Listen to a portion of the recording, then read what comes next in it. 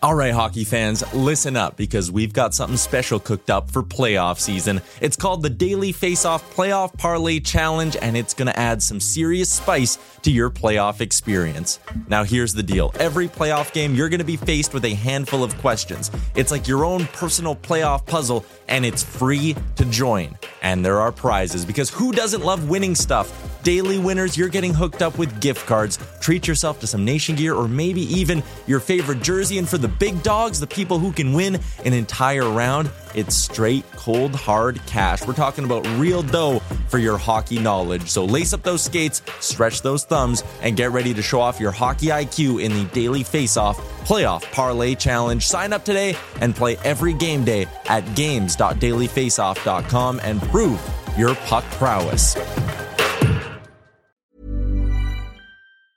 Burrow is a furniture company known for timeless design and thoughtful construction and free shipping, and that extends to their outdoor collection. Their outdoor furniture is built to withstand the elements, featuring rust-proof stainless steel hardware, weather-ready teak, and quick-dry foam cushions. For Memorial Day, get 15% off your Burrow purchase at burrow.com/ACAST and up to 25% off outdoor. That's up to 25% off outdoor furniture at burrow.com/ACAST. One size fits all seems like a good idea for clothes until you try them on. Same goes for healthcare. That's why United Healthcare offers flexible, budget-friendly coverage for medical, vision, dental, and more. Learn more at uh1.com.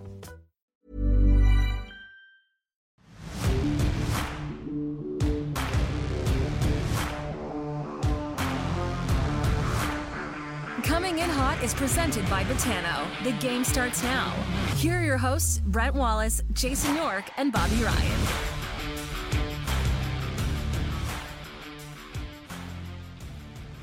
Good afternoon, everybody. Brent Wallace alongside Jason York and Bobby Ryan as we get set to welcome in May, gentlemen. Happy Monday, everybody. Listen, speaking of Monday, we had some news. We're going to get right to it because the Nerd Report is 3 pages, and I still have about another 6 to type up. So let's just start with the news today of Snoop Dogg now being involved in trying to get a piece of the action in Ottawa. Listen, one thing that seems to be clear, and I've seen this earlier on, was that there was going to be some kind of celebrity element, it seems, involved with every team. But the interesting part about this, guys, Snoop confirmed it himself after the article by Ian Mendes in The Athletic came out. Snoop basically said on Instagram that he's excited to be partnered with the Nico Sparks group and is looking forward to being a part of the owners in Ottawa. And so Yorkie and Bob, you guys know this. Like, Bettman used to not want anybody to speak about anything when it came to ownership, and now it's very open and public. It seems interesting on this side. Yeah, it is. Snoop's been a fan for a long time. He used to come to our games all the time in Anaheim. I don't know if he did that way back when you were around, Yorkie, but we used to see him at the rink quite a bit, rocking a jersey and coming in and out of the locker room, and always engaged the fans. So I think when there's a celebrity component, it's a little different, right? It gets people excited. So I think that's just probably why we're seeing it. But I love the idea. I absolutely love the idea. I think he would have a blast being a part owner of that team.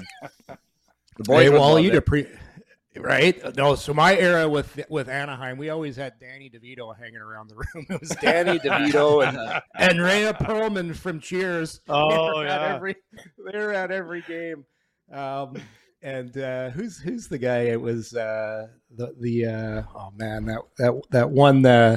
one rap band there. Anyways, it'll come to me later. Anyhow, one of the best throws of all time. Well, you'll appreciate this. Snoop Dogg, Hockey Night in Canada to Bob Cole. Remember? Hey, Snoop, baby, and Snoop said, "I'm gonna throw it up to my main man, Bob Cole here." Now he's been around. He's been around the game for a while. This is pretty cool news. I saw him at Blues Fest when he was here, man, still bringing it. How old is Snoop anyway? Anybody know how old this guy is now? He's got to be getting up there. Yeah, come on, you got to have that in the Nerd Report. But hey, the price is going up by the day for the Ottawa Senators. This is pretty crazy news. Every time I think of Snoop too, Bob, I always think of that one scene from Old School where Will Ferrell comes flying out of the house with no gear on, and Snoop's doing the concert in the backyard. Yeah. Snoop-a-loop. So He's good. 51. Incredible. There you go. What? Oh, he's around. I was going older than that. I thought he was Me much older too. than that. I had the over. But nonetheless, the city's got to be buzzing about it a little bit, eh? Gotta be. Yeah, why not? Like, Absolutely. listen, as you guys know, and Yeah. Yorkie, you're from Ottawa. Bobby, you played here, obviously. Was people like to dump on Ottawa, saying it's a boring town, and even recently, the mayor came out and said they're going to have some study to figure out how to make nightlife in Ottawa a lot more exciting. To which we've called it the Nightmare, and I think Snoop Dogg would be the perfect nightmare for Ottawa. That he should also be part of that group that he takes on revitalizing downtown. Hey, that'd be pretty good. Sign him up. Well, if you ever go downtown Ottawa, you can smell his pot now, so it's perfect. Like it reeks of pot everywhere you go. But Yorkie's that guy. Get off my lawn. Hey, listen, hey, to teach their own. That's To me. each their own. I'm a wine guy. I never got in the pot, but I listen. With all this said, with all this news, I still think Ryan Reynolds is in the driver's seat here, fellas. I just think with what he's done with the soccer team, his buzz, his involvement that he wants. I know for a fact he wants to be a hands-on owner. That's been well noted. Everybody in the media knows it's been reported on. I just think that's so attractive for Gary Bettman. And listen, I love Snoop, big Snoop fan, but I think if he would to be involved, and this is just my 2 cents, I have no information. I think Ryan Reynolds wants to be very hands-on, and the proof's in the pudding. What he's done with Wexham and man, I just think he is in the driver's seat right now with his group. Do you have any other info you can share? All I know, this process is like the Wild West. Like there are no rules. There are bids flying in. Nobody knows what's going to happen. There's a lot there. It is true. There are a lot, like sometimes you'll hear rumors, but they're true. There are a lot of groups interested, lots of people bidding, and it's like an auction.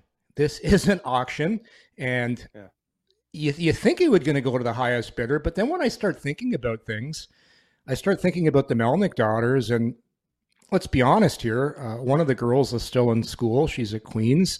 How cool would that be to sell the team to Ryan Reynolds? And it's got to weigh in. Like the human element has to weigh into it for sure. It does. So I just think he's in the driver's seat business wise for the involvement he wants in it.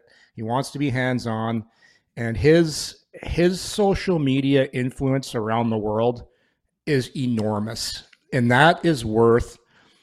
I don't even know what that's worth to the NHL. I know this. It's worth a ton, and as far as exposure. They have to want him. It just makes so much sense. It'll be interesting to see it play out. I just wish we could get on with it. The only reason I say that is not to rush the process. It's to decide on the hockey ops and what moving forward, right? The draft is coming. Free agency is coming. That's what I wanted to move on. I feel like they're hung up at the moment, waiting for that to happen. Now, Pierre Dorian is obviously acting as if it's business as usual. He has no reason not to. Same with probably DJ Smith, although it's been like 2 weeks, right? When Pierre said, I'm going to go over and think about things, and then I'm going to get back to you about DJ Smith. Well, we haven't heard a peep. So does that mean he's staying? Does that mean there's that's something I'd like to see resolved. So that's the only reason I'd like to see this get done. Yeah, well, Now, I mean, it's got to be the first domino to fall is the sale before everything else gets right. So, and just for the sake of purposes, it's how tiring is it to get talking about it twice a week and not have anything else to build off of? The Nerd Report's struggling. No, the Nerd Report is very full today. It was I'm burning that. It's a big day. And listen, Nobody. Before we also talked about, there's no way anybody would come in and fire the GM and the coach in the same year and all that. Well, the Calgary Flames have essentially just done that, right? They've gotten rid of Brad Treliving and now Daryl Sutter today. So it can be done, and you can still move on. It's interesting to see how that's going to play out, but I think people are worried about making change in the front office, I think it still can be done and still be able to effectively move on. That's all I'm just trying to get at. Totally different scenario. They know. I just think new ownership. There's going to be a period where, because this is happening, we here in Ottawa think it's happening slowly, but as far as new ownership's concerned, this is quick. So they've come in, they've visited once, they've saw the team play, who knows how many times, and then there's going to be an acclimation period. And the Senators are so unique because there's no president really in place right now. As far as that's running the hockey franchise, it's basically Pierre Dorion, who answers to the board. So this is a totally different situation than most other professional sports teams, where I don't think anything's going to change before the draft. And then after the draft, we'll see what happens. But a big part of me is thinking that new ownership comes in and says, I want to see what we have in place and how this is going to work. And I think at the very least, they probably hire a president of hockey operations. Daniel Alfredson. Makes sense, right? It makes sense, but totally does. Yeah, it totally makes sense. And then that decision is made. It's made by the president of hockey ops, and that's usually how business is done. So it's, like I said, it's so unique. It's so different. Ownerships. These owners have been coming in, potential owners, and basically interviewing the general manager. So it's a very unique situation, and that's why I don't think there's going to be any change. Yeah, I think it'll wait just and stay see. status quo. Yeah. All right. Yeah, hurry up and wait. So we're moving on, and I think it's going to move on to an interesting part. Don't forget, we've got story time coming up later in the show. Please stick around for that. Well, I don't know if we should talk about the playoffs in round one and how bad our picks were, or if we should move on to the meltdown in Winnipeg. Which one would you want to start with first? Yorkie? Well, Winnipeg. How about the meltdown in Boston? Okay. I was going to oh my God. Colorado. Nobody's talking about Winnipeg anymore. Okay, God, but Winnipeg may have an effect on Ottawa, and that's my point. Gotcha. So okay. Let me throw out. So the Winnipeg stuff, and you guys know Rick Bowness, who has always been pretty straightforward in everything he's ever said and done. He torched his team basically after Game 5 when they lost.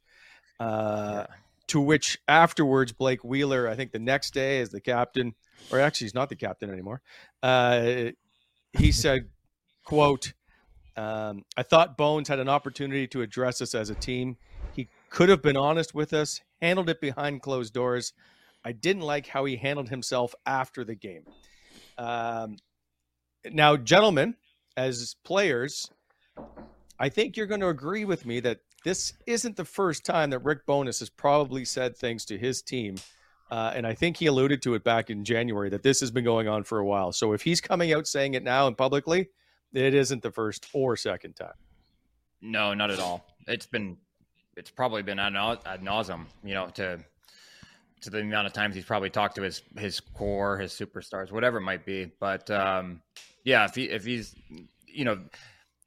the media and blowing it up in the media is generally the last step, right? That's what, yes. And he's had to do that twice. So he sounds like he's at wit's end with his group. So that roster is going to look a lot different, come training camp, I think, but I don't know what the salaries are and how things project, but that core is not young anymore, and that core hasn't gotten it done. So things are going to change, and I don't think it's going to be the coach. I'd be surprised, wouldn't you, after 1 year? And he came in and he's going to go into the general manager's office and have conversations and say, the problem's in the core. The problem is not in the coaching.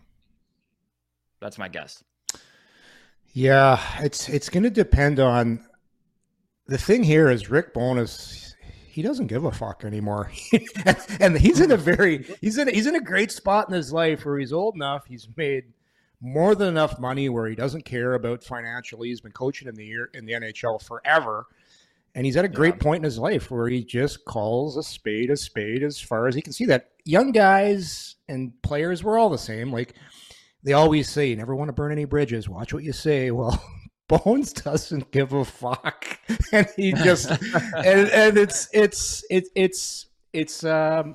it's kind of refreshing. It is. And you can agree, you can agree or not agree, but at the end of the day, players know when your coach is full of shit, when your assistant coach is full of shit. And one thing bonus is he isn't full of shit. So I don't know, Bob, you would know this better than me. I was hearing, I don't know, 2, 3, 4 years ago that room was really disjointed. That when Paul Maurice was coaching, and this is just rumors, I don't know if they're true. I heard guys had their own skills coach and they were listening to him before they were listening to the coach. And it was a mess. And I think like you would know better than me on that one. Well, that's the thing. Like, Adam Oates has built a hell of a business, teaching guys the offensive side of games. And you look at what he's done with certain players, and it obviously plays a huge role in providing offense because he's got so many clients and he's making so much money from these guys. But coaches can't love it when you're trying to preach a system and a style of play that doesn't necessarily align with what Adam Oates is doing with individual players. They want to play a separate style that'll create more offense for themselves, but it doesn't necessarily fit the team structure. So I had heard that he came in and wiped that out of the room immediately, but I had heard it's the same thing. We all heard it was just a debacle up there because nobody was listening to Maurice. They needed a different voice, but now you got a different voice and that one's not working. And that just tells you it's not necessarily the coaches that are coming in and out. Right. We had always, you guys all heard it because you just said it. It was a debacle. It sounded like up there. Yeah. And what's amazing?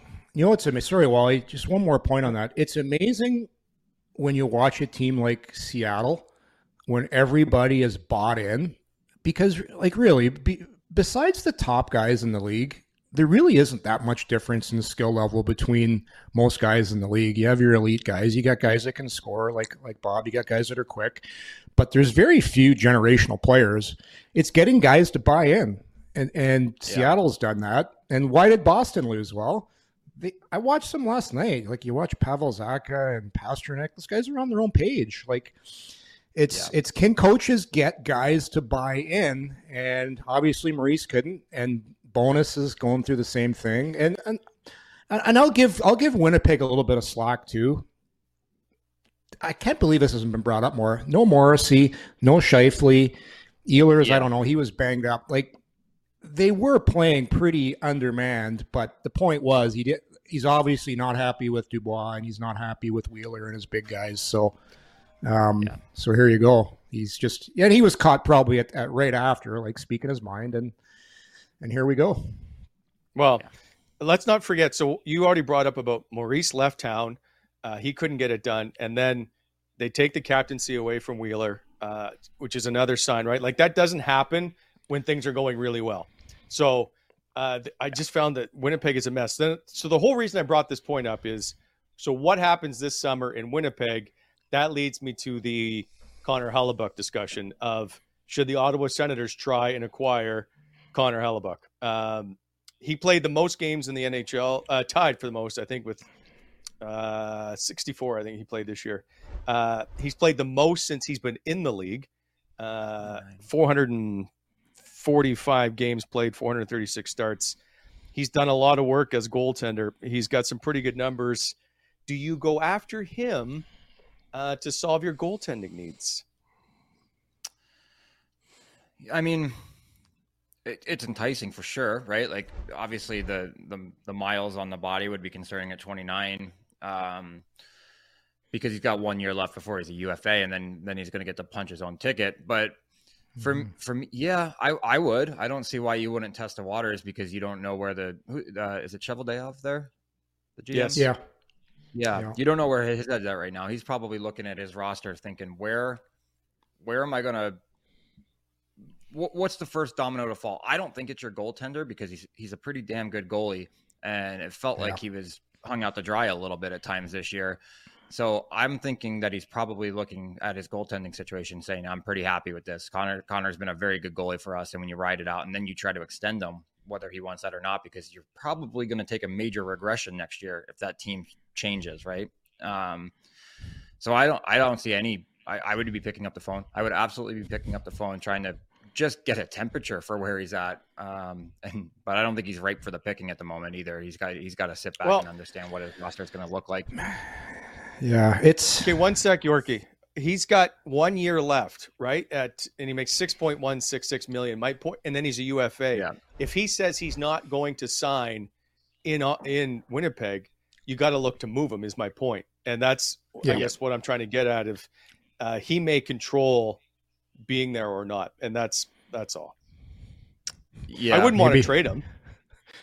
No, maybe you're going after Laurent Boisson. How do you say his name? The old backup for Winnipeg just went head to head with Hellebuck and beat him. Like, that's how crazy the goaltending position is. You're a god today, a goat tomorrow, and look no further than the Boston Bruins series.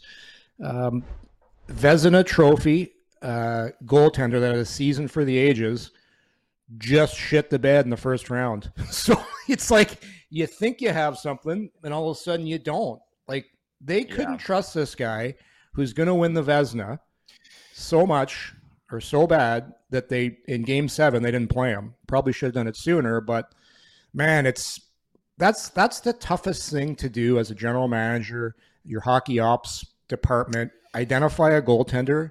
And just look how many times Ottawa's screwed it up. Right. And they're not alone. They're not alone. Every team. No. It's like you gotta be lucky. You gotta be lucky because goaltending, I can't explain it. These guys can get hot. They can get cold. On paper for sure. I love Hellebuck, but I don't know. He wasn't great in the first round. It wasn't his fault they lost. But isn't that what goaltenders that make over $6 million do? They steal a series for you. So it's I would be more inclined to go after a younger goaltender that's got a ton of upside, that's shown some flashes that can grow with my core. Okay. That's probably what I would do, Wally. Okay, then stand by. You speak, I deliver. So nice. I will say LA has goaltending issues. They're a mess to me. And so they've got Cal Peterson, who they thought was going to be their starter. He signed for 2 more years at $5 million. He was waived in the NHL this year and has spent the last 3 months in the AHL. So that's a contract they don't really want to have around. I'm not saying get him. I'm just telling you what they've got going on here. Then they go out and get Jonas Korpisalo because they needed a goaltender. He's UFA. He only makes 1.3. Does he fit alongside Anton Forsberg for you as a goaltending tandem? Maybe. That's not a bad idea. He's not very expensive. And they've got Phoenix Copley, who's he's emerged as their star. I don't think they'll move him. He went 24, 6, and 3, and he'll make 1.5 this year, and then he's in a UFA the following season. But I think LA is a possibility of finding out if they can pick up Korpisalo, perhaps. That's one area. There's another goal leak. I'm going to bring this up, and please don't yell at me, but I know you will. Ilya Sorokin. See, but I like him. Again, he's a great goalie. He's 24. Yeah. Next year, he's going to be a UFA or the following season. So he's got 1 year left on his deal. My point is, if he doesn't want to sign, we're now seeing guys not moved in their UFA year. They're moved the year before because there's more left for it. So, I would give up everything to try and bring in Ilya Sorokin from the New York Islanders. And if not him, I know you didn't laugh, Bobby. I appreciate it. If not him, then perhaps Jeremy Swayman in Boston, which Wally, is it give me right? Okay, he's RFA though. He's RFA, so that becomes a bit of an issue. But I would offer, would you offer sheet Jeremy Swayman, Yorkie? Would I offer sheet him? Yeah. I would try and make some kind of deal with Boston. I think they're going to be in a position right now with Cam Neely where he's going to have to do something to appease the Boston mob right now because they want heads. They want heads on a platter. I don't think they're going to fire Jim Montgomery. I don't think they're going to change the staff. They're probably not going to have Bergeron back. They're probably not going to have Krejci back. But what are they going to do there? Are they going to get rid of Allmark after that season? So Man, this is a guy I would love to have in my organization, young goaltender. And I loved how he came in. Besides the first goal of that game, the 5-hole one, the backhander, I thought he was excellent. I thought Florida had a ton of 10-bell chances, and he kept Boston in the game when it mattered, made some huge saves. Looks like he has a ton of moxie. I think he grew up in Alaska. Like he's from a remote place where not a lot of goaltenders are developed. Went to Maine University. So I like him. I like him. And while you're at it, get me Jake DeBrusk out of there too, man. A lot of speed. Right? Love how I don't know, Bob. I'm a big Jake DeBrusk fan, man. Lots of speed. Plays the game hard. How good would he look on your second line? Perfect NHL second line player that can score. Yeah. Going back to the goaltending part of it, I like Swayman a lot because for me, if I'm Ottawa, I don't want guys coming in at 29 and 30 that are stopgaps. It's about finding the goalie that is going to be the goaltender of the future that you think will take you into the next phase, which is competing in the playoffs.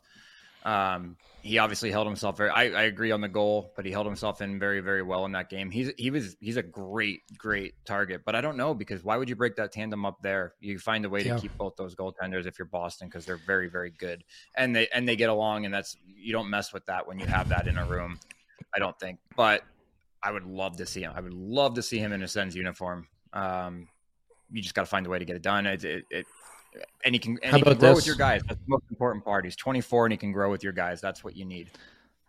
Well, I didn't want to bring this name up, but let's throw Sens Twitter in a rage again. Oh no! What are you gonna do? No, don't. Don't say the name. We already know who you're talking about. Yeah, but Boston can't score. They need to get besides Pasternak, but man, I'm not a Pasternak fan. For over $11 million, he just doesn't do it. I know he got 60, but hey, you got to throw some names out there. Throw the DeBrincat name out there. Do it for you. Because if you make $11 million, you can't be a guy that takes shifts off. If you make $11 million, you can't be a guy that's obviously a great goal scorer, but for me, you can't be a guy that's not good all the time. Like, you got to be like Connor, you got to be like McKinnon. Those are $11 million players. And I remember, Bob, we talked about this. I watched Pasternak at Christmas. It was right after Christmas. Yeah. And he was god awful. And then you made the joke, he's probably still hungover from Christmas. But that's the difference. Like, guys like Crosby in his prime, McKinnon, Rantanen, these guys, they have bad games, but it's not as listen, it's not Pasternak's fault they lost, but he just doesn't do it for me at 11 plus million. He really doesn't. No, I agree with you. He's not. Okay, wait a sec. Would you rather have David Pasternak or Artemi Panarin? Neither. Neither. Well, I was going to say, if I have to pick one, I guess I'm going to take Panarin. But how much of it? Yeah, no, I don't really want either one of them either. But I would take Panarin, I guess. I just think Pasternak didn't find a way to change the series, right? He just killed ice time out there, and he was out there, but he wasn't the difference maker. And then you watch guys like Leon and Connor, McKinnon to a degree out west. They're changing the game and they're changing the series. And, at $11 million, that's what you need to be doing. And he didn't do that enough in the series for me. You watch the playoffs and what's going on, and you see guys like Ryan O'Reilly making a difference. You watch Florida and you see Matthew Tkachuk, like, even when he's not getting points, he's still in front of the net. He plays inside the dots. And some people, what's inside the dots? That's how you score in the playoffs. You got to get inside position. You got to get your nose dirty. You can't be flying around on the perimeter all the time and hoping the puck comes to you. Man, the other guy in Florida right now, Bob, the winger they got from Calgary, played for Kingston in the OHL. What's his name? Real gritty guy. He's playing on Kachuk's line right now. Sam Bennett. Yeah. Like, how good has he been in the playoffs? Every time he's on the ice, the other team's defenseman knows he's out there and knows he's going to play you hard, and he can score. Like, guys like that, it's the NHL is more skilled now. There's more power plays, but those are the guys that get it done in the playoffs. And that's why you got the Panarins and the Pasternaks. Yeah, they're skilled. Yeah, they're great on the power play. Yeah, they're superstars. But to me, they're not in the same level as, like Bob said. They're not like McKinnon. They're not like Connor. And that's why, to me, I wouldn't be paying $11 million to those guys. I'll tell you what, I know the Leafs probably, and I'm hoping we're going to preview the series in the next couple of days here, but yes, that series is going to be a hell of a series. All right, we'll start. Yeah, moving on. Then this show's brought to you by Betano, and then we'll go into the series because my God, is that series going to be fun to watch?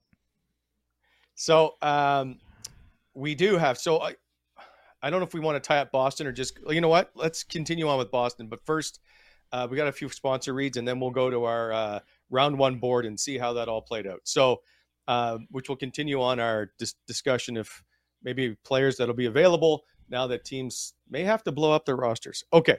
I'll take Betano today, unless somebody wants to fight me for it. If not, I'll just do it. You got it. Do it. Okay. Here we go. As always, our show proudly presented by Betano. Visit Betano.ca or download the app, the award-winning state-of-the-art, by the way. The fastest, most user-friendly, and advanced betting app for your mobile or tablet. Have the amazing world of sports always with you at Betano. Hundreds of betting options for events, and try some same-game parlays with Bet Builder. Also, live in-game betting and the most competitive odds in the market with Betano. The game starts now. That's a 5. Yorkie? Okay. BEI helping to shape the Ottawa Valley. We are hiring laborers, mechanics, concrete structure team. Don't forget, as always, I want to remind you, slow down in construction zones. BEI, Bonisher Excavating Contractor. Thanks for your support. So somebody's going to be getting a call at HR over at BEI for shaving the valley. That's the Betano app. No hazing. As always, our show held together very loosely again by Renfrew Pro, the Polyflex clear tape. You can get all of it at all major retailers as well as at renfrewpro.com. I've never seen this one. Keep pads in position with shin pad tape that will stay securely in place throughout the game.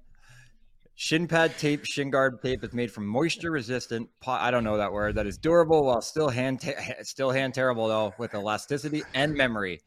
Give them a follow at Renfrew Pro on Instagram for free tape Fridays, and you can tag your teammates. Always unlimited entries. Share to your story for 10 bonus, and hope you guys snag some free tape. Thank you to Renfrew Pro. See, hey, do you know, Wally? Do you know whose hands were terrible? Mine on Friday. I had to play 3 hockey games on Friday in a charity hockey tournament for Hockey Helps the Homeless. It's like an alien has taken over my body. I can't shoot anymore. I can skate still, thank God, but the hands are just awful. There's Andre Waugh. Oh my God! I told you guys this before the show. We did a hot stove in the stands. It was Andre, George Larocque, and Al Iafredi. Andre talked for about 25 minutes, and there was about 500 people. He had everybody sitting up in the stands at Ottawa U. Everybody was killing themselves laughing. Like this guy, I know you don't know him, Bob, but I roomed with him for about a year on the road. They had to split us up. We were having way too much fun. Just an absolute beauty. But, man, my hands are bad now. Man, terrible. Hand terrible. You weren't using Renfrew. No, I wasn't. I just want to go back, Bobby. This is why I sent this out 2 weeks ago and said, here are new sponsor reads. And you guys went, yep, we got it. And I did read that. But I didn't see that. Like, I read because it did switch, and I was on fire with my first read because I had done the homework. But then you just threw me there because maybe there was 2 pictures and I didn't see it. There must have been. So I just wanted they have shin pad tape, which is the best shin pad tape in the business, and so I just thought we'd throw it in with a little Polyflex. Now we know, but that's all. All right, so we're moving on now. Let's go to the round one, our picks board, if you would, Alex. This is so the X's are obviously how bad things are. Tonight we'll wrap up round one, but our show will be on to round two before our next episode, or round two will begin before our next episode. So the Ranger game is still in play. Yorkie, you've picked 3 out of a possible 7 series, correct? Bobby, you're at 3 as well. I'm in the driver's seat with 4 out of 7. Okay. How about, hey, listen, Minnesota got screwed by the referees. They should have won that series. No, here we go. I'm so mad Brutal. at myself for that Carolina one, and I just thought I want the Winnipeg and the Carolina series back. How about maybe I'll take the Boston series back? All 3 of us, but I don't know what I was thinking with the New York Islanders. I don't know. Yeah, they were playing hockey to get in. I thought they were going to. Damn it! I know. I'm a big Carolina doesn't get any respect. They really Lack don't. of No, respect. yeah. That's on us. We got to be better, Yorkie. The old Michel Therrien quote, lack of respect. Nobody's respecting him. When was that? Was that the hit? Was that the hit with player 61? Greiba. Where was it? Was that when Greiba Player got him? 61. Yeah. Who did he hammer? Lars Eller? Rafael Eller. Diaz. No, sorry, Lars Eller. was it? But That's what I thought, he said yeah. player 61 was the guy that gave him the pass, which was Rafael Diaz. It's a lack of respect. So good. So you should be yelling at that guy. Oh, T-Mac, he was great. I enjoyed. He was very entertaining. With Bobby, so was he entertaining in the room as well? Like, did he have good one-liners or what? He had a couple good one-liners. Yeah, he was good in the room. I only had him for a year and a bit, right? Because they fired him and Dave Cameron took over. I think maybe halfway through that year, give or take. But I liked him as a coach, and he was very, very personable. He was always up for a quick conversation and a chat in the morning. So I liked him. We had some interesting coach. Like Dave Cameron always had you in stitches. Guy was good when you got him one-on-one. So I had some really, really fun coaches there. But Paul was. I came in. That whole Spezza thing was going on with the trade request, and it was a tough year for him. It was a really tough year. All right, so I want to do that in the summer. I actually am trying to get Paul McLean, but I don't know that he'll come on just yet. Is the decision to switch from Linus Ullmark to Jeremy Swayman for Game 7, as you two as players, and that's your team, what are you guys thinking going into Game 7? Did Jim Montgomery just outcoach himself is what I want to know. I don't know, Yorkie. No, I don't think so. I always think when you get to a Game 6 or a 7 and they're must wins, you have to ride with the guy that got you there, even if he hasn't been his best in the you kind of have to. I don't know if I would have made the switch, but he probably. My guess is that he didn't. He probably pulsed a few of the older guys and got some kind of feedback. I don't know if coaches always do that, but I'm going into a Game 7 must win with the guy that got me there, and it would have been Ullmark. So I don't know that I make the switch, but it's hard. I mean, he might just have had a feel for the series. They lost the series anyway, but he might not have thought Ullmark was in his best place to play his best game. Yeah, that's the trouble when you have a historical type season and your goalie is that good. It's like if you don't play him, you're kind of showing that you're nervous and you don't trust what you've done all year. So you're and that's the trouble when you're that good during the regular season. By that time, I'm probably going status quo. If you're going to make the change, I would have done it earlier in the series. I would have went to Swayman earlier because to me it was kind of apparent. It was apparent that Ullmark didn't have his best stuff when he started getting involved with Tkachuk and stuff like that. It's just stop the puck. Just don't worry about stuff like that. So, but I don't know. You hear everything that comes out of the wash after, right? Bergevin herniated disc. Krejci wasn't good until Game 7. Like I thought when they brought those guys back into the lineup, they kind of lost a lot of speed. they weren't as hard to play against. And it was like, okay, we're bringing these guys back, but they're hurt. You're up in the series. Why are you bringing guys back into the series? Again, it's because those guys are longtime Bruins. And if you don't bring them in, it's almost like Montgomery was caught in a bad position. You got to bring these guys in because Bergeron is a Hall of Fame legacy Boston Bruins player. So on paper, you have to bring him in, but then you hear he's got a herniated disc. What's he playing for?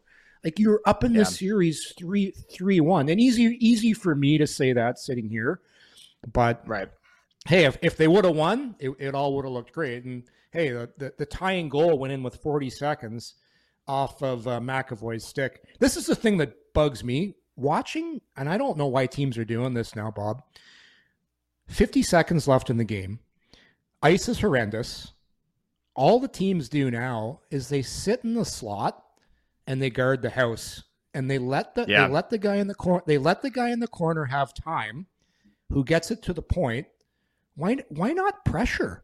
Like, why not pressure guys? I don't. And like go at the guy in the corner. Don't give him time. It's like I was watching that play develop. I agree. What are you guys doing? Like, anything can happen once the guy throws a muffin on from the point, and hey, hits a shin pad on a stick in the net. Like, I don't get why teams play that box prevent defense. I'm of mind, like, go after the guy. But hey, it's just goes to show you it's such a game of inches, and I don't know. It's a matter of forcing them to make a play as opposed to giving them time and space to make a play. Because when you're under duress, you're not going to make the decision that you're going to make when you have all that time. A D-man that's got some skill that's going to be on the ice down one with the last 50 seconds is going to find a lane. He's going to create one. So go out and make him put that puck back down the wall all day long. But I couldn't agree with you more. Yeah, you just let them walk the top of the blue line and find a lane. They're going to create one, and then all hell's breaking loose when you got 8 guys in front of the net. So I'm with you there. I'm forcing everywhere on the ice up by one lane. If you're an NHL defenseman, if you can't walk the line and get it by a set of shin pads that are 2 feet wide, then you shouldn't be in the league. Like, I'm sorry. I got a couple names for you then, pal. Like, all you got to do is get it by those shin pads. That's all you got to do. And hey, when the guy doesn't come out, that's good. I played with a couple guys. You could throw one shin pad out there, and they were finding a way to hit it. And they were hitting it in front of the net. Oh, we would, you know how it goes, especially as defensemen. You guys go out there and you're like, oh man, we're in our D zone, but so-and-so's on the ice. We're breaking the puck out the other side. I used to look back at what D-man were in there like, well, now it's a quick cycle because I'm not throwing this thing low to high just to back check. Fuck.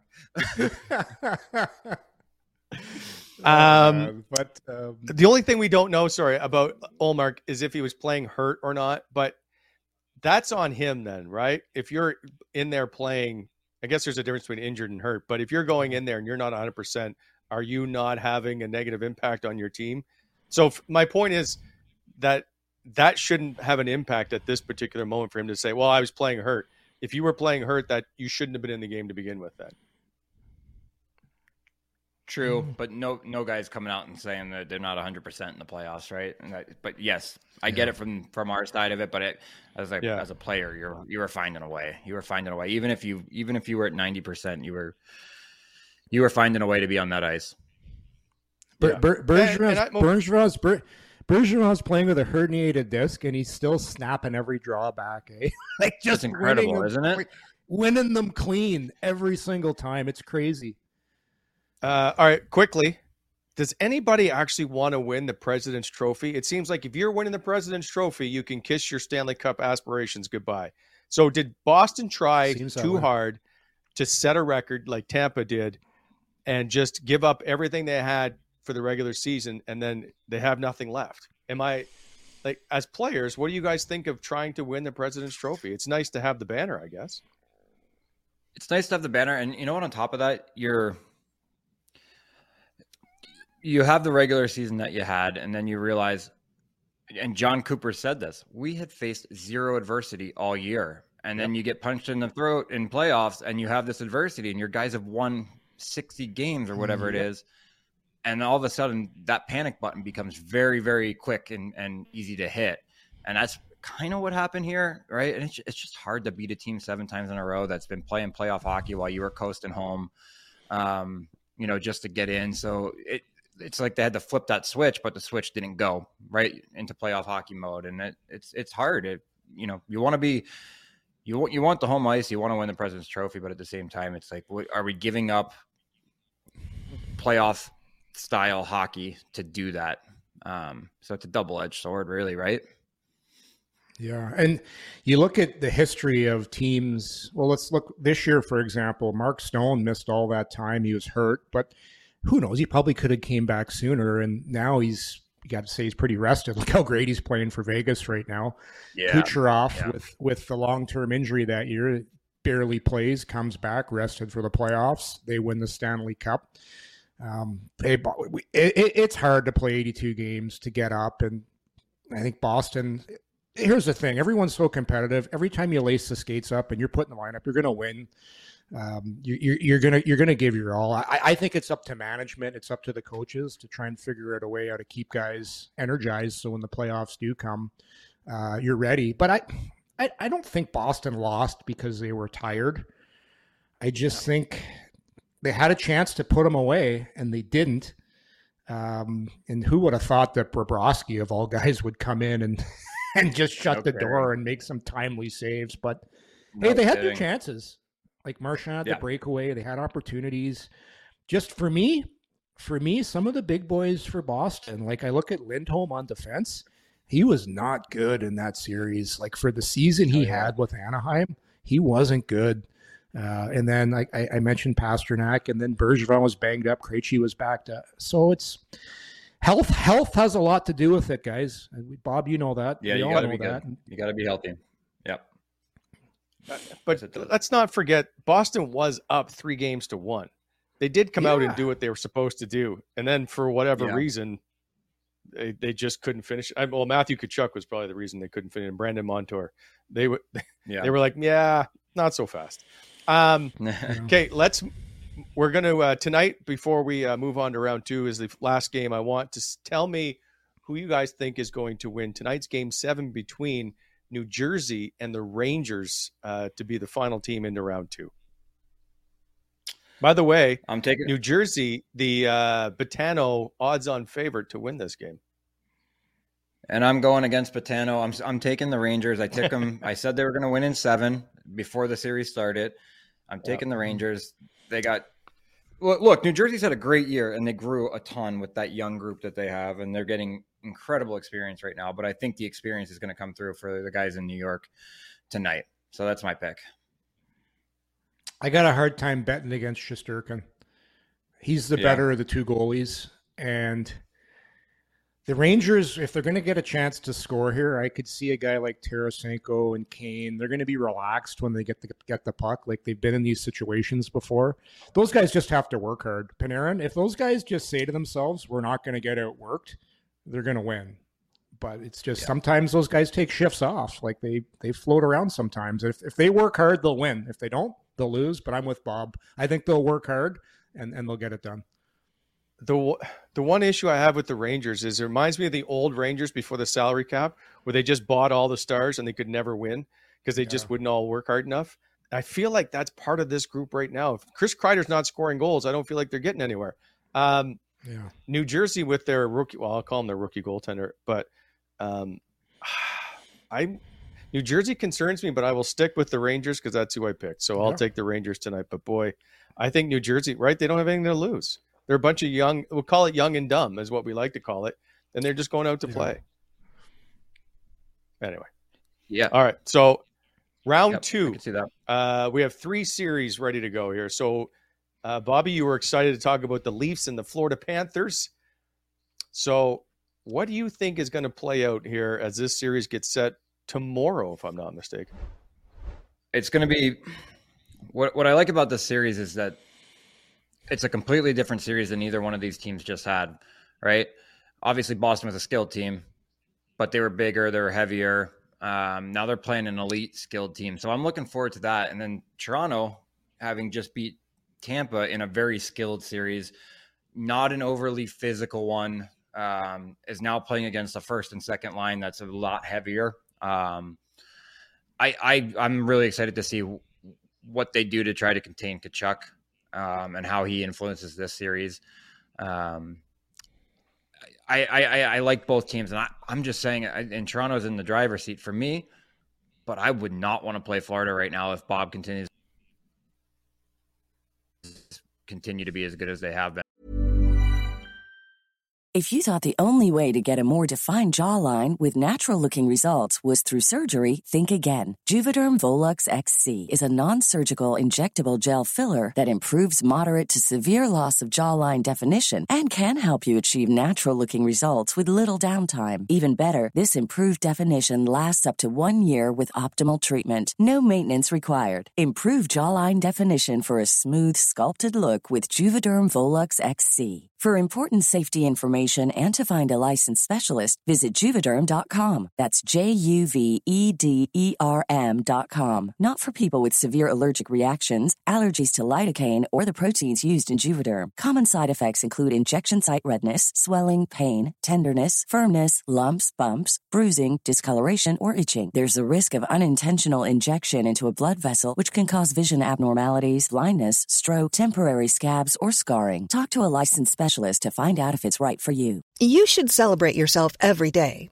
but some days you should celebrate with jewelry. Whether you want to commemorate an unforgettable moment or just bring some added sparkle to your collection, Blue Nile can offer you expert guidance and a wide assortment of jewelry of the highest quality at the best price. Go to BlueNile.com today and experience the ease and convenience of shopping Blue Nile, the original online jeweler since 1999. That's BlueNile.com. BlueNile.com.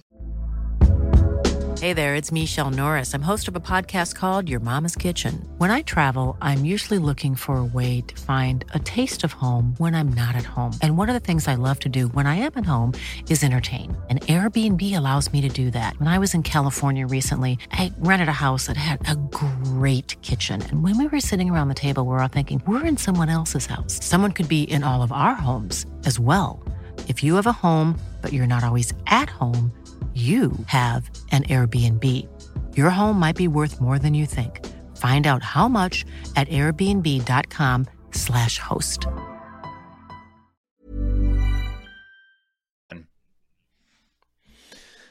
Yeah.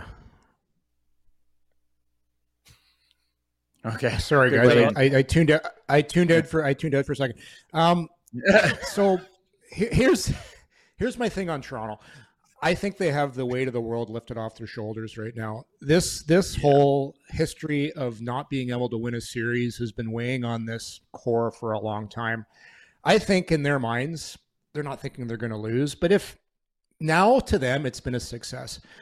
I think Toronto's going to trounce them. I really do. I think Toronto matches up. I think Toronto matches up far better against Florida than Boston. I found Boston slow, guys. When you look at their top guys, as much as I like Brad Marchand, Patrice Bergeron, David Krejci, they don't play with a lot of pace. So they play kind of a slow, plodding, controlled game. I look at the speed that besides Ryan O'Reilly and Tavares, like you got some pretty quick guys. And if the refs continue to call penalties, I like Toronto's power play a lot better than I like Boston's. I found Boston's power play very predictable, where Toronto's got, man, they got so many different options. I think they're going to win this series. I just think with the pressure being lifted, the skill of the Maple Leafs, I think they have a clear pathway to the finals right now. Man, they did not want to play the Boston Bruins. Now they're gone. I think Florida is a really good matchup for them, and I think Toronto's going to win this series. Yeah. By the way, I the think Toronto Maple Leafs will win. Yeah, I'm just trying. I mean, they scare me. Florida scares me when they catch. They caught some lightning in a bottle with some guys playing really well and a goaltender that stepped up. So I think it's going to go the distance, 6 or 7 games. It's going to be a really good series. Well, it reminds me. Could it be like your last playoff team, right? That rolled its way to the Eastern Final. Of you guys were never supposed to really be in that fight at all. You had some stars, but really, like you just all kind of banded together. The Leafs, by the way, feel for it right now. Yeah, same feeling. Yeah, And the Leafs are now the odds-on favorite at Botano to as a Stanley Cup favorites to win. So, we'll it's close. Edmonton is right there, but Toronto is the favorite at the moment. I really want to see. I will never pick the Leafs to win a series, even though I think they might. So I will still pick. I will still pick Florida no matter what. So you're going I'm Florida. all in on the Brady Tkachuk mojo will help Matthew Tkachuk on the ice to bring this to a conclusion. Let's hope. I just want to see Toronto out. That's all. And by the way, you guys, I don't know, maybe you've seen, Florida wants to try and limit Leaf fans now at the games. I saw that by not allowing you to buy tickets in Canadian residency, whatever. This is a recipe for disaster. Because if you try to tell people not to do something, they will find a way, right? You'll get your buddy who lives somewhere to buy tickets and you'll just end up going down or whatever. Don't do this. I think Ottawa tried this years ago to keep Leaf fans out at one point. It's just a recipe for disaster. Don't do this, people. You look small-minded. Would you rather have all the Leafs fans in your building? I don't mind it. I don't care. Look at the atmosphere it provides. Yeah, I don't want. If I'm the Florida Yorkie, Panthers, I don't want 50%. Yorkie, you played in a Battle of Ontario playoff series. The atmosphere was amazing. Listen, I went to a Florida Panthers game last year, Washington and Florida. The atmosphere was amazing, and it was all Florida Panthers fans. There weren't 50% Washington Capitals jerseys. As a player, I don't care what anybody says, you don't want the visiting team's jerseys in your building. You don't want a 50-50 split. I don't. I want my own fans in there, but that's just me. I don't know, though. It's pretty enticing in South Florida because a lot of shit goes down there. There'd be a lot of great – Florida's got some real mutants, so there'd be some good fights in the stands. As a player, I'm here for the game, and I'm here for the after party or whatever's going to happen in the stands after the game. Oh, you guys. Good point. Yeah. All right. We're quickly moving through the next two. Who we got? Vegas playing the Oilers. So, Yorkie, who do you like over this one? And by the way, the Oilers went 3-0-1 against Vegas this season. Well, the hockey pool mind of me wants Vegas to win because I have the only pool I can win. I've got tons of Vegas players. Man, this is a tough one. Like on paper, the way McDavid's playing, the way Draisaitl's playing, I love what Ekholm's doing on the blue line. How about Evan Bouchard, the coming out party he's having this playoffs? He's been phenomenal back on that power play, moving pucks. But man, I think it's going to be close. Can Mark Stone do a job on McDavid? That's going to be the question. Yeah, I think I'm going to go with Vegas in this. I'm going to take Vegas. Really? I don't know why. Yeah, I like Stoner. I like their depth. I like Pietrangelo. I like their blue line. Can they get good enough goaltending? I think it's been adequate, but I'm gonna take Vegas in 7. So all right, we didn't necessarily do predictions on the Toronto series, did we? No. So I'm gonna take Florida in 7. Okay. Oh. And then I'm going right here. I'm taking Florida in 7 there. And then just to go against the grain here, I like Vegas a lot too. I like the depth. I like that, but I think the special teams in Edmonton are very, very good. Well, at least the power play is. And I think Draisaitl and McDavid show up and find a way to do it again. So I'm going to take Edmonton in 6. Yeah. Okay. Yorkie? Yeah. Oh, you took Vegas in 7. Well, so I'm taking Toronto in. I'm taking Toronto in 5, and I'm taking And I know. I don't know why I'm taking Vegas. I just love how Mark Stone's playing right now. I like how Stevenson's playing. I like their defense. They're big. They're good at boxing out. It's going to be a hell of a job to stop McDavid though, but I think you can expose that defense a little bit. So I don't know. I'll take Vegas in 7 just to be different. Okay.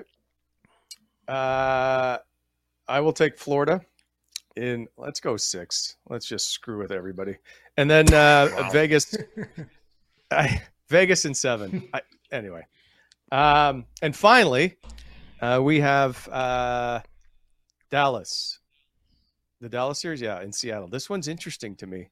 Dallas is the favorite to win.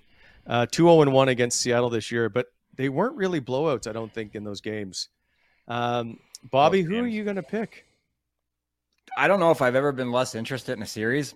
If I'm being completely honest, I'm taking Dallas. I'm taking Dallas, and I think it'll be a quicker series. But you know what? No, Dallas in 6. Yeah. Is Pavelski going to play? Yorkie? I don't know. You'd have to think he's coming back soon.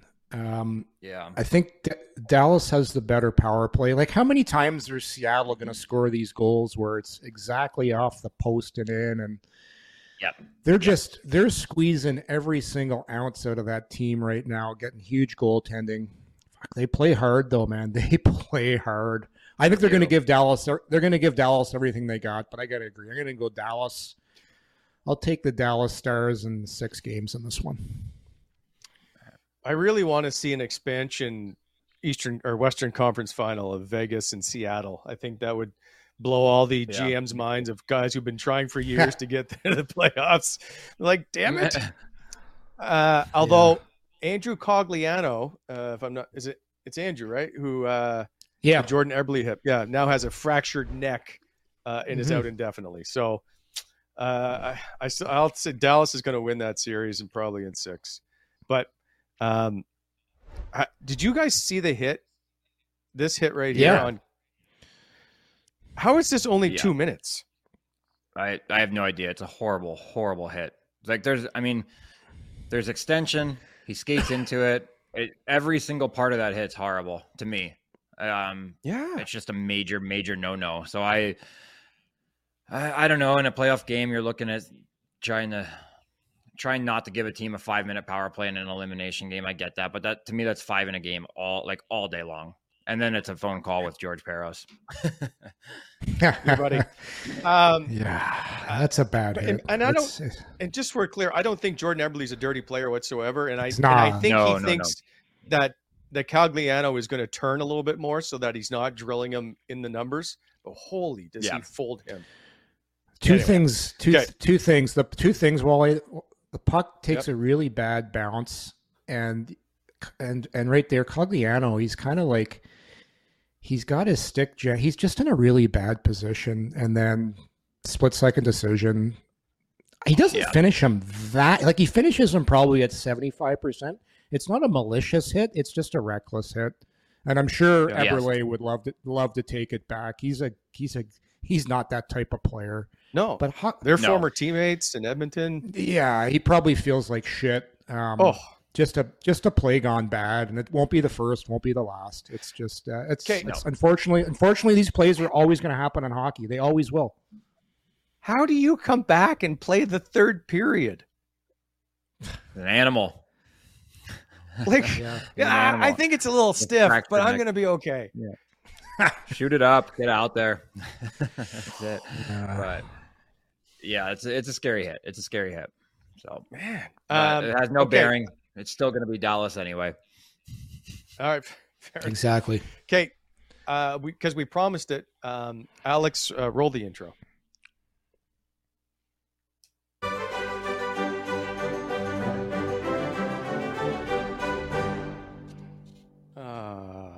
Story time. Gentlemen, you guys have both played in Game 7s. So yes, even that Game 7, Bobby, of Chris Kunitz double overtime goal. No. I would like you. We can start with Yorkies because they were older, and so I have to jog his memory a little. April 29th, 1997, Ottawa Buffalo lost Game 7 after being up 3-2 in the series. Derek Plant with the OT winner from Matthew Barnaby, the Ottawa native. What do you remember about that series, Yorkie? Slow motion goal. Ron Tugnut was the goalie. Hits his glove. He reaches back, and it's like the puck just slowly goes off the glove and trickles into the net. It was a fairy tale like season though. Like we just got into the playoffs, last game of the year, beat Buffalo. Yep. Dominic Hasek 1-0. Then all of a sudden you're in the playoffs for the first time ever as an expansion team. And then you take Buffalo right to 7 games and very easily could have won that series. But Hasek was great. Tugger was great too. Tugger was great. It's just, hey, it's a game of inches. It's usually those types of goals that go in. But I just remember slow motion puck. I'm on the bench watching it go in, and then blink of the eye, series is over. But it was a great time to be on a really young, exciting Ottawa Senators team. But the season was still a big success. That's what I remember. Just to get into the playoffs that year, kind of like what a team like Seattle's doing this year, the same kind of feeling. And I'll tell you what, the building was so loud for those games in Ottawa. It was so much fun to play. Were you guys nervous going into that Game 7? And 2, was there an intimidation factor of facing Dominic Hasek? No, like you just kind of knew you weren't going to beat him clean. It was going to be shot, rebound, all those buzzwords, traffic, get to the net. He was just that good. That's when Dominic Hasek was winning Hart trophies. He was so he was arguably the best player in the NHL. And Buffalo had a really scrappy team too.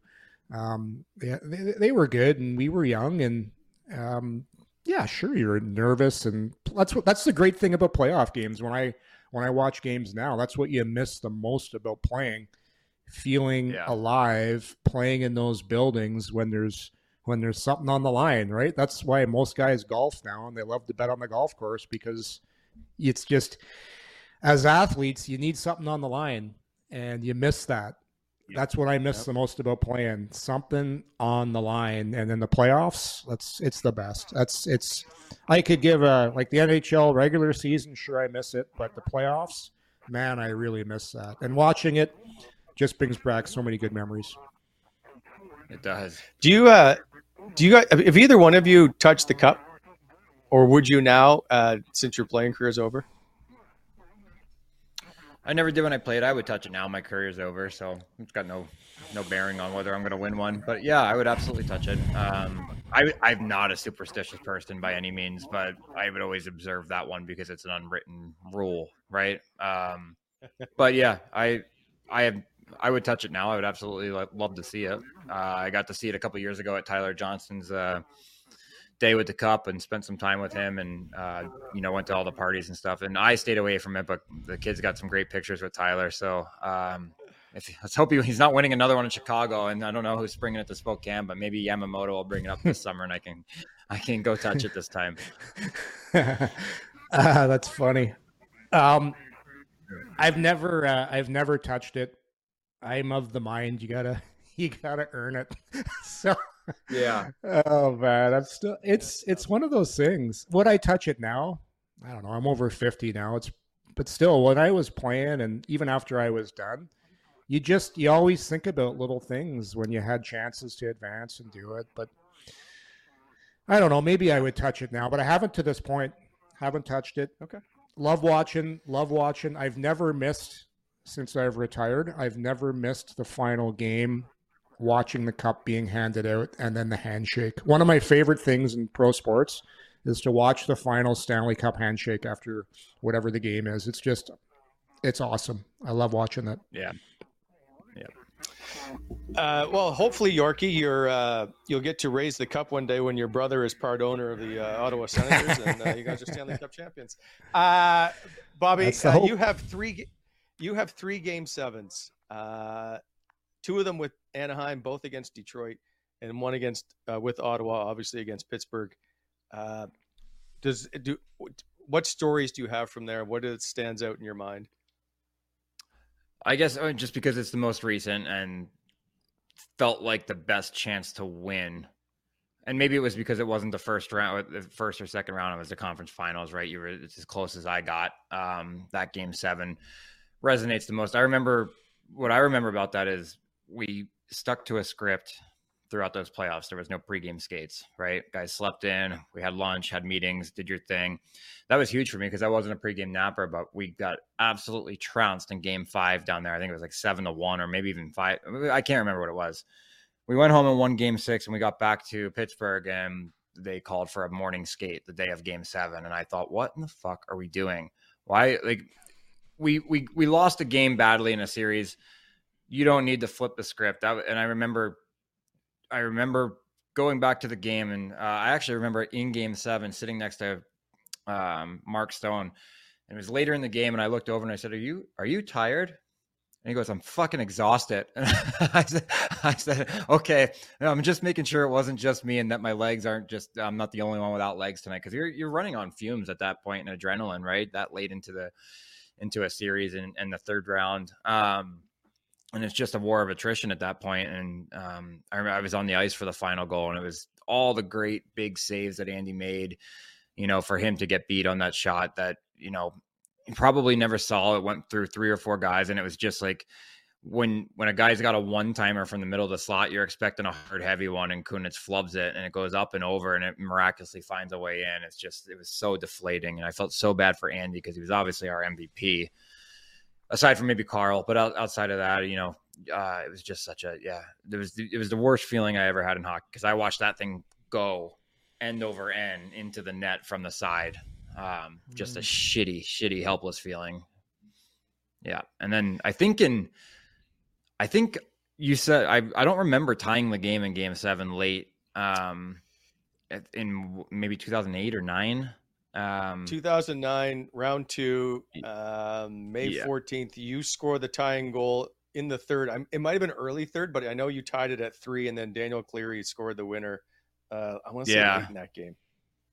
It was, I remember because Corey Perry and I were on the ice with Getzlaff. That was our line. And it wasn't a turnover, but something didn't happen. A puck didn't get deep and it came back our way. And they scored with 1.5 minutes left. And I remember thinking, fuck, we don't have a lot of time to run this right now. And get the look that you really want. But we did get a couple looks late in that game, but fuck, man, just couldn't get past Datsuk and Zetterberg. Out there, they were just so goddamn good that entire series, and that was the only team in the West that we in Anaheim felt like you beat these guys in the West is pretty much easily yours. And we drew them in the first round and we drew them in the second round. We had knocked out San Jose, who was the number 1 seed that year because we were an 8 seed. Went to game 7 and lost, and we felt like if we had gotten past them, we were coasting through the rest of the Western Conference. So okay, so shitty ones. Boys, what is the feeling like going into game 7? Is that like, I'm assuming you don't have to get up for, like, there's nothing that needs to be said or done going into it. Is there just a full on adrenaline? Is it calm? What's it like? The room's no different. It might be a touch quieter, I guess, Yorkie, if he said anything. It's a touch quieter and guys recognize the gravity of the situation that you're going to go play. But no, I mean, guys are playing soccer, guys are taping sticks and shooting the shit right up until about that 40-minute mark on the clock, and then things drastically change in the room. And they do that in the regular season, but it's much quieter and more intense, I guess would be the word, getting ready for a game 7 for me, because I always felt that you could feel the energy in the room, though. You don't have to do much to get up for that game. If you can't, there's something wrong with you, right? I remember we're playing New Jersey in the first round, and my legs weren't feeling great. I came off warm up, and I'm like, when you're just not feeling it, and you had your legs feel so heavy. I took all my gear off, and I jumped in the cold tub. So I went in that cold just to shock my system. Quick cold tub. Had a sootie, and went into the hall and did some jumps. Like it's almost, you're not really panicked, but you're like, man, I'm not feeling good. So I had to do something to kind of change how I felt. So I went to the cold tub, and then halfway through the game, I go to hit a guy, and I friggin' pop a rib, dislocate one of my ribs. I think I was way too jacked up, and the cold tub probably didn't help. Just way too amped up. But no, before a game, for me, I just was always trying to make sure I felt perfect, and you never are going to. And I hated sitting around waiting, so I could try and find a distraction or something. For me, it was a cold tub right before a game. Yeah. Like, how stupid is that? Do the coaches say anything? Like, did they have some speech about, hey, make sure you don't leave anything on the ice, blah, blah, blah? We showed a pump up video with Guy because at this point we had already known all the systems. You've seen these guys 6 times, right? So you know everything. And Guy showed an incredible video of kind of the road that we were on for the last couple months or 6 weeks, whatever it was. And it was great. I feel like we might've watched it before game 6 too. I can't remember, but it pumped the guys up. And Guy was a great motivator, and I can't remember the speech word for word, but he quoted something and spoke to the volume of the game and what it would mean for us in the city. So, and Randy Carlyle was not like that at all. In the 2 game 7s that I had, it was a much different experience. No, come in, read the lineup, go get out of there. It wasn't the same. Nothing from Carlyle. So, yeah, Carlyle not just much. Come in no, and like. No, we had such a veteran team, right? I was the only real young guy. Getson Pear's a couple of years older, but they had already won with him, so wasn't a ton to be said.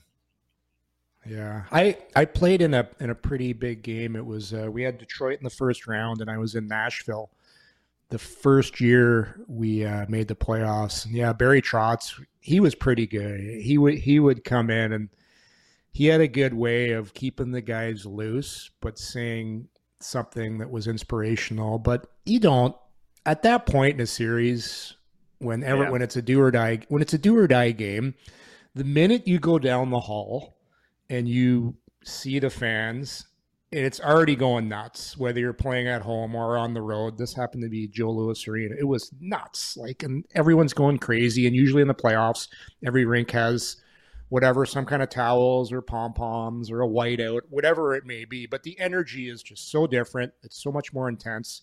And you automatically become that much more engaged compared to a regular season game.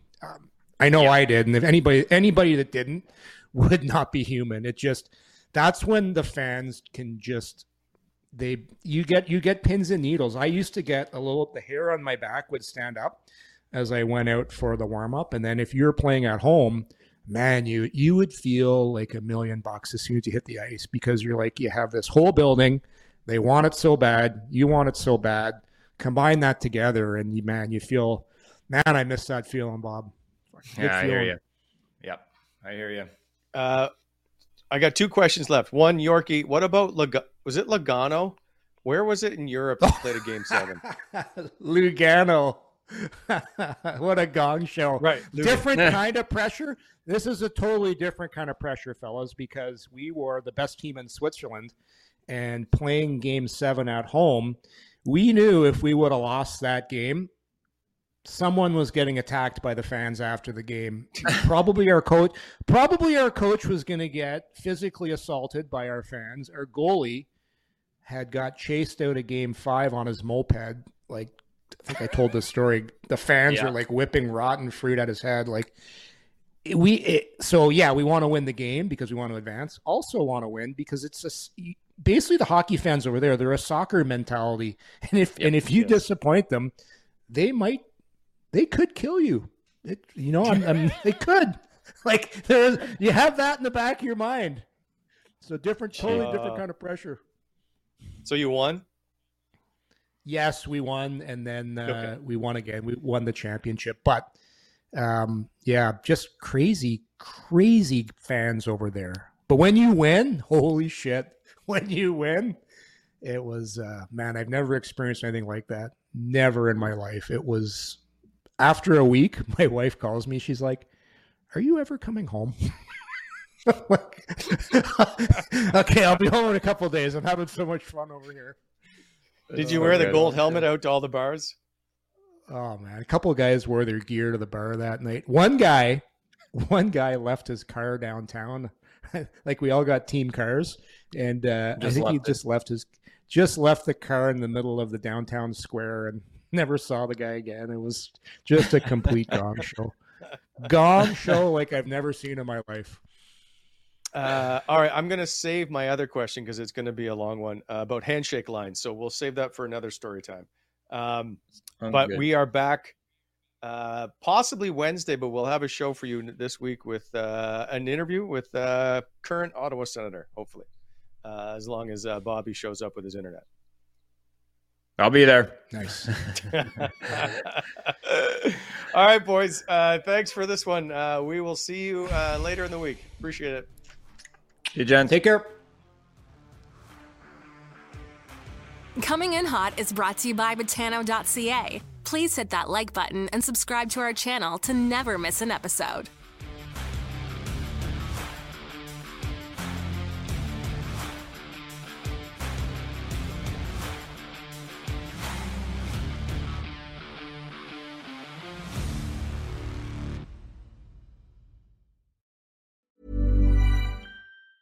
Mom deserves the best, and there's no better place to shop for Mother's Day than Whole Foods Market. They're your destination for unbeatable savings, from premium gifts to show-stopping flowers and irresistible desserts. Start by saving 33% with Prime on all body care and candles. Then get a 15-stem bunch of tulips for just $9.99 each with Prime. Round out Mom's menu with festive rosé, irresistible berry chantilly cake, and more special treats. Come celebrate Mother's Day at Whole Foods Market.